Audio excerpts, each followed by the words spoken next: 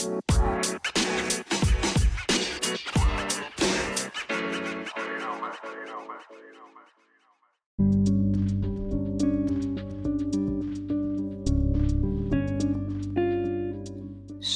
how about those current events? If you live under a rock, or just haven't read the news for the past couple of weeks, the landmark Supreme Court decision in the case of Dobbs versus Jackson Women's Health Organization was released on June 24th, 2022. This 6-3 party line decision held that the U.S. Constitution does not include the right to an abortion or termination of pregnancy, effectively nullifying the 1973 decision in the case of Roe v. Wade, which held that states cannot ban abortion in the first or second trimesters of pregnancy. As a result of the Dobbs ruling, states are now allowed to legislate their own abortion laws without any federal oversight. As of the writing of this episode, abortion at any stage of pregnancy is illegal with the exception of danger to maternal health in 4 states: Alabama, Kentucky, Louisiana, and Missouri. 4 more states have even more strict laws banning abortion except in cases of a direct threat to a mother's life: Arkansas, Oklahoma, South Dakota, and Wisconsin. Now, I am not going to go near this issue from an editorial standpoint, especially since I kind of already did that in the episode about abortion in Ireland, but I will point out that an estimated 55 to 60% of Americans opposed the decision to overturn the precedent set by Roe v. Wade. Even Supreme Court Justice John Roberts, who concurred with the majority to uphold Mississippi's strict abortion law, voted against the decision of the other 5 justices to repeal Roe v. Wade. Although the majority opinion in this case was written by Justice Samuel Alito, I would say that the most harsh condemnations of the Supreme Court in the wake of this decision have been directed at Justice Clarence Thomas. This is likely because of Thomas's provocative concurrence in the case, which stated that the Supreme Court should look into reconsidering the other right to privacy cases, including Griswold v. Connecticut, which affirmed the legality of contraceptives, Obergefell v. Hodges, which affirmed the legality of same-sex marriage, and Lawrence v. Texas, which affirmed the legality of homosexual activity. Of course, this criticism could also be related to other controversial aspects of Thomas's jurisprudence.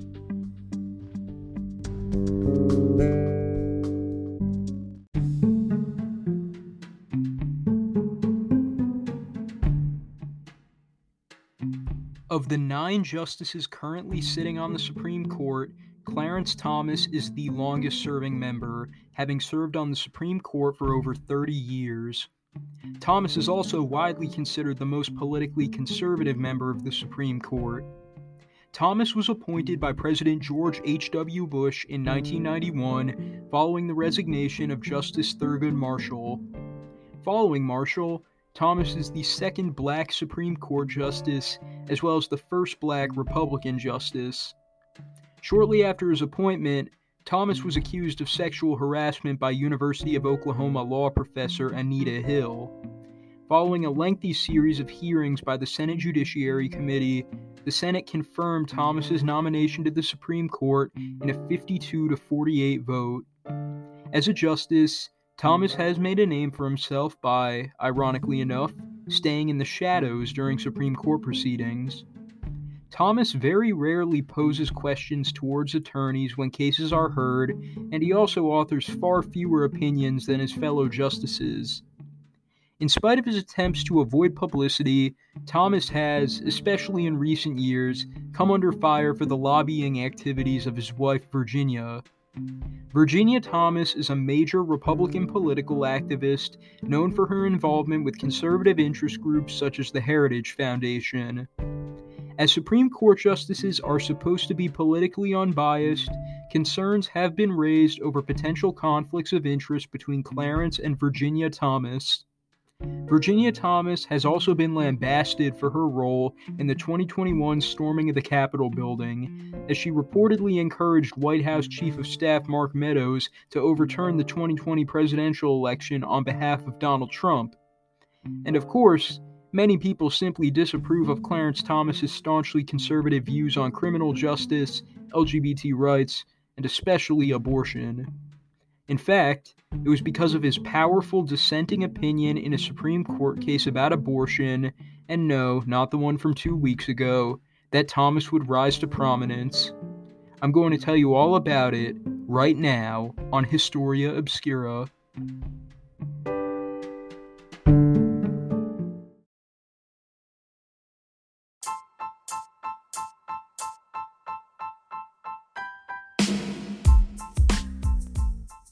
Welcome to Historia Obscura.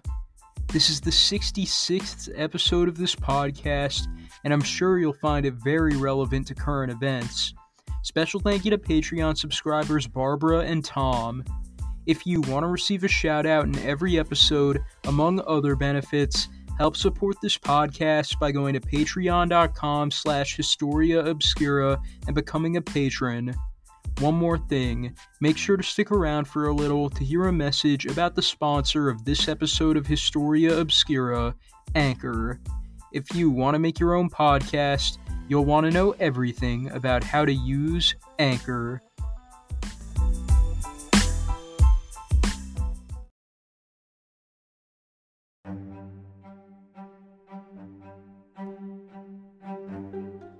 I honestly really dislike talking about this subject, but I do have to give some context about abortion legislation in the United States.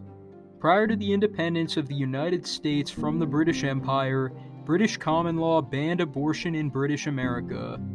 The use of British common law regarding abortion continued even after the US became an independent nation, but laws against abortion were rarely enforced.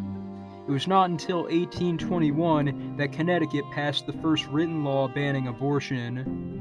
Gradually, each state began passing their own abortion legislation, with different states creating different exceptions in cases of rape, incest, fatal fetal abnormalities, or harm to maternal life. When the feminist movement began to emerge around the turn of the 20th century, most feminists, including Susan B. Anthony and Elizabeth Cady Stanton, opposed abortion, seeing it as a phenomenon forced upon women by sex-crazed men. By 1973, abortion was illegal under all circumstances in 30 U.S. states as well as the District of Columbia. Meanwhile, only 4 U.S. states had legal elective abortions without restriction: Alaska, Hawaii, New York, and Washington. In January of 1973, Roe v. Wade was decided. The case originated in Texas when Norma McCorvey, then referred to as Jane Roe for privacy reasons, became pregnant with her third child at the age of 21. As abortion was illegal in Texas, except when the mother's life was endangered, McCorvey sued her local district attorney, arguing that the prohibition of abortion violated her fundamental right to privacy as a U.S. citizen. In a 7-2 decision, the Supreme Court ruled in favor of McCorvey, invalidating not just Texas's ban on abortion, but also every state law that banned abortion.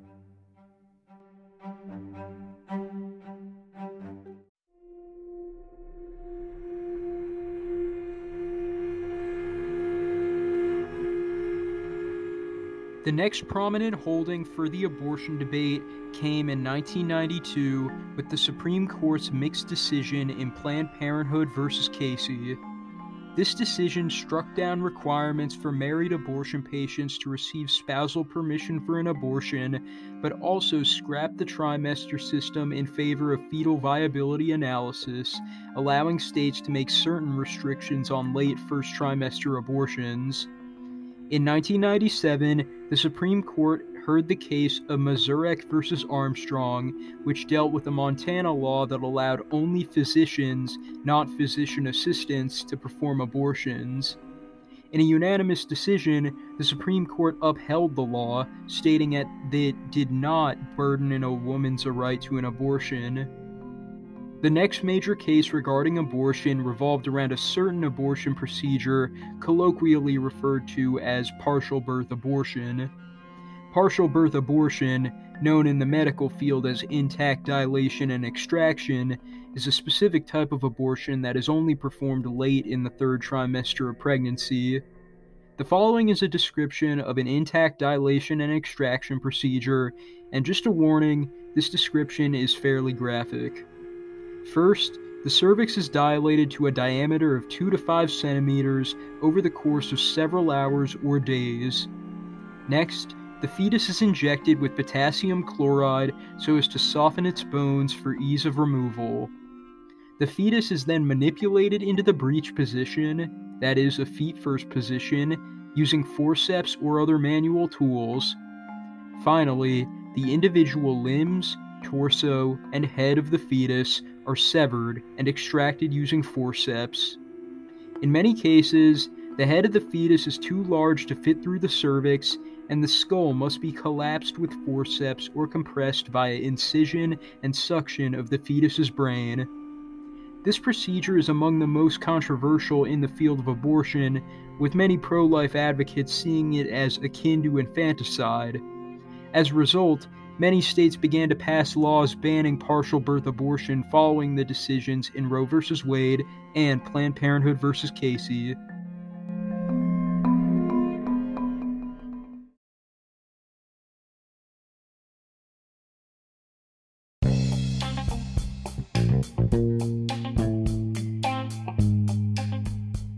One state that passed a ban on partial birth abortion was Nebraska.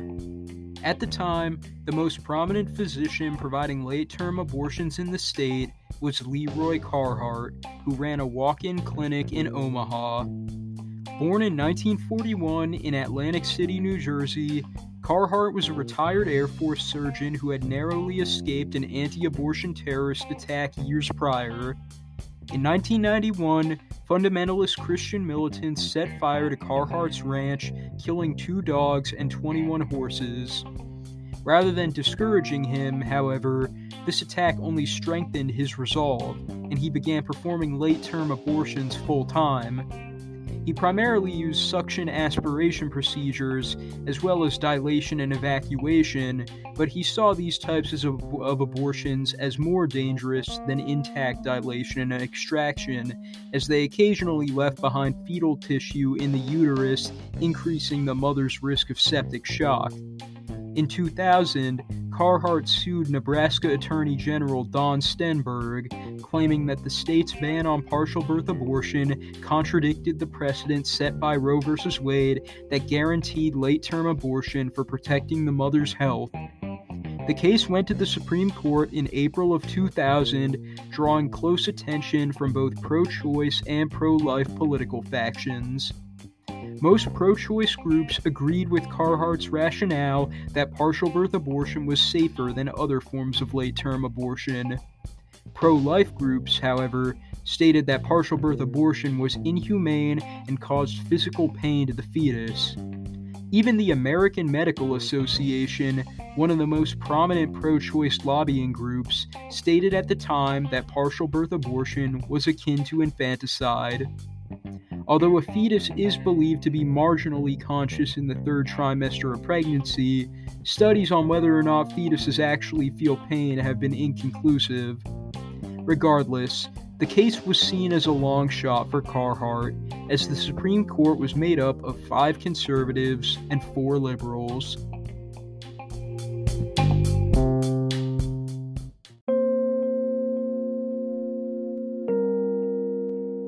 On June 29, 2000, in a 5-4 decision, the Supreme Court ruled in favor of Leroy Carhart. Justices Stephen Breyer, Ruth Bader Ginsburg, Sandra Day O'Connor, David Souter, and John Paul Stevens voted in favor of Carhart, while Justices Anthony Kennedy, William Rehnquist, Antonin Scalia, and Clarence Thomas voted in favor of Stenberg. Justice O'Connor was the only justice to break with her political faction, voting to strike down Nebraska's partial birth abortion ban, even though the 4 other conservative justices voted to uphold it. Justice Breyer wrote the majority opinion, which stated that any law that bans abortion procedure without the exception for the mother's health creates an undue burden on a woman's right to choose, and that such a law is thereby unconstitutional. This nullified all state laws banning partial birth abortion, although it did not preclude the federal government from banning the procedure. This will be important for later. The primary dissenting opinion was written by Justice Thomas, who stated that the right to an abortion of any kind is not protected by the Constitution, and that partial birth abortions are so gruesome that they occasionally cause mental trauma in the doctors who perform them. Needless to say, Clarence Thomas is not the biggest fan of partial birth abortion, but in fact, he would have the last laugh on the issue. In 2003, the Partial Birth Abortion Ban Act, a federal statute, was signed into law by President George W. Bush, circumventing the Stenberg v. Carhart decision. In 2007, Carhart took on the issue once again, suing U.S. Attorney General Alberto Gonzales in the hopes of striking down another partial birth abortion ban. This time, however, the Supreme Court ruled 5-4 against Carhart, upholding the federal statute. So, what changed in between Steinberg versus Carhart and Gonzales versus Carhart? Well, it might have something to do with the fact that in 2006, Sandra Day O'Connor retired from the Supreme Court and was replaced by Samuel Alito, a staunchly anti-abortion conservative. In his concurrence in Gonzales versus Carhart, Clarence Thomas once again opined that abortion rights are not mentioned in the Constitution and therefore should not be protected by the Supreme Court. Now, 15 years after Thomas wrote this concurrence, the Supreme Court no longer sees abortion as a constitutional right, all because of a decision made with Clarence Thomas at the helm.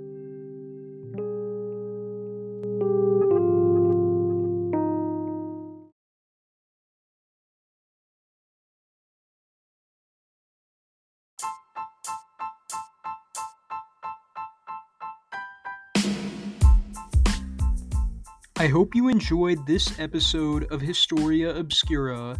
I personally enjoyed writing it, even though I don't really love talking about abortion. If you want to suggest an episode of Historia Obscura, send me a voice message at anchor.fm/historiaobscura/message. Feel free to leave your name and location, and if I like your idea, I'll make an episode of it and give you credit. Additionally, if you want to support this podcast, go to patreon.com/historiaobscura and become a patron. And of course, I can't go without once again thanking this episode's sponsor, Anchor. They are by far the easiest way to make a podcast, so if you want to make your own, go to anchor.fm. With that said, this is Jack from Historia Obscura, signing off, but not for long.